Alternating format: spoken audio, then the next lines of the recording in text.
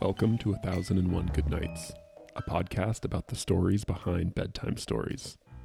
Follow along with two new dads, one a psychologist and one a book editor, as they explore the nighttime ritual of their foreseeable future.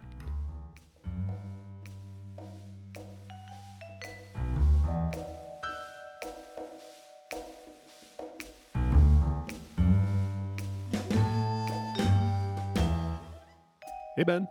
Hey, Nick. We're lucky to have a special guest who's a real bedtime expert, Andrea De La Torre, founder of Baby Sleep Answers. Thanks for joining us. Yeah, I love being on podcasts. So thanks for having me. We're excited and we're going to jump right in here. How did you end up as a sleep consultant? Yeah, so I was on my 6 months postpartum with my baby, and he was not sleeping. And I actually had just decided not to go back to teaching. I just decided to be full time mom, but I was also really bored. And so I was just so focused on his sleep, and he wasn't sleeping, and I couldn't figure it out. And so I Googled like sleep consultants, and I found some that were like $800. And that was a lot for us.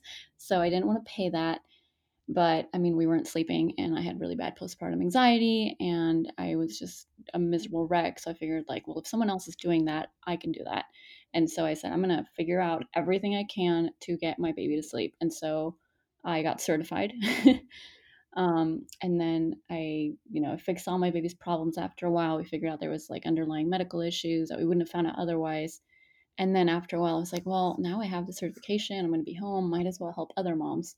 And so I reached out to more moms, and a lot of moms needed help. And so I started to help them, started asking for reviews.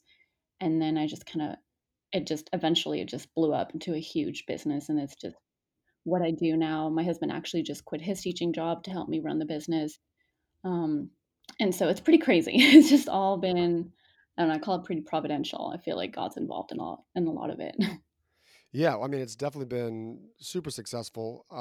And I feel like we want to take advantage of some of that expertise. We at a very amateur level talk about bedtime stories, but I realize that we get caught up in the plots of bedtime stories like The Very Hungry Caterpillar, but we have never really spent much time talking about whether the ritual of bedtime reading actually does help kids sleep. So is that something that you might know the answer to, or is that a helpful thing? Oh, yeah. I mean, a bedtime routine essentially is just something that signals to baby or toddler or kid, or even us really, that it's time to shut down our bodies so that we can fall asleep. And, when our bodies get those signals with the darker environment and quieter noises, we start to create melatonin, which is, the sleep hormone. And a book is a really great thing to have in place in the routine because it combines everything you need of a routine. And what do you need in a routine? You need something consistent. You need something that's loving, something that's engaging, but is not going to overstimulate you, and something that you can tie to and have that feeling of like, oh, okay, this means it's the end of the day. So a book is just kind of the perfect fit in there. Obviously, if your kid doesn't like books or enjoy books, it is not a good thing to have there. But it's always good. I was talking to a reading specialist, and she said, even if they don't enjoy the reading, you can play with the book and make good memories with books so that they can have that from the beginning and then be part of the routine once they're more accustomed to it. Very cool. Those are some good tips. Can you recommend for us an especially underrated children's book that you guys have in your household, and anything that you guys really love that you feel like maybe your average person hasn't heard of or should have heard of? Sure. We don't like to spend money on a lot of things, but we love spending money on books. So we have a ton of kids' books, and then obviously me and my husband we're both teachers, so we have a ton of books. But honestly, I mean, I have a few titles I'll mention as well, but we try to get books that the kids are really interested in. Like I actually don't enjoy like Brown Bear, because I hate repetition. But we think like, okay, he's really into cars. Like, let's get him a book about cars, and let's get him a book that learns about the car parts, but also kind of makes the cars be little people that are talking around. Um, so I think it's going to sound like a cop out answer, but you really have to focus on what the kid wants. Because a lot of times I think we have our favorites, like I Love You, that one, what's it called? The one that's like that stingy song, yeah, You're My Baby, You'll Be, or whatever. Yeah, And there's like Wherever I Love You, like My Love Will Find You, yeah, or yeah, yeah. Hmm. and we forget that it really has to be about the child getting to know reading and getting to know like that experience of loving a book. And so I always recommend parents to, get an age appropriate book, something that's not going to confuse them, but also something the kid is really interested in, so that all of the bedtime routine can be a really positive experience. And so having said that, my first boy was really, really into cars and also really into like big and small for some reasons. And so we found this book called The Little Excavator. And it's a really, really cute book. I don't know if you guys have seen it at We all. know we don't, but my son is also really into cars, so that definitely sounds like something that would get a lot of love at our house. Yeah, and it's really cute because it talks about like how he wants to help all the bigger trucks, but he's really little, so he can't. And then at the end of the book, sorry to ruin it, there's like one special task that he can only do because he's little, and it really we like incorporated into our day to day a lot. And he would say like, "Oh, that's just right for me, Mama." Like it was. I love using literature throughout the day as well. So that was our favorite for a long time.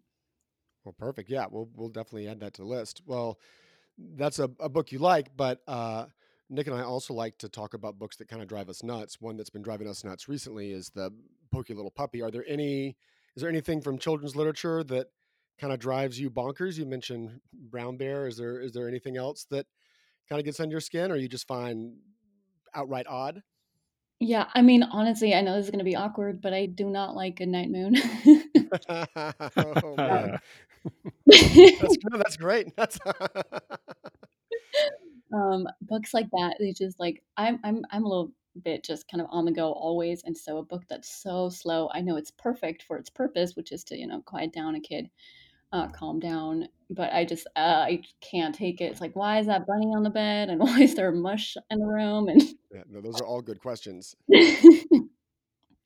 a Um, that being said, even though this is the book that you identified as the one that most drives you bonkers, how do you feel about still closing us out with the closing lines of Goodnight Moon? Can you stomach it just just for this repetition? Yes, and I definitely stomached it for my kid. He has a little bunny from the book that he's just obsessed with, so I'll do it. Well, we know it's a sacrifice, so we appreciate it. Wait, right now? Yeah, yeah, no, no, go for it, go for it. All right, let me get my kindergarten teacher voice on. Good night, nobody. Good night, mush. And good night to the old lady, whispering hush. Good night, stars. Good night, air. Good night, noises everywhere.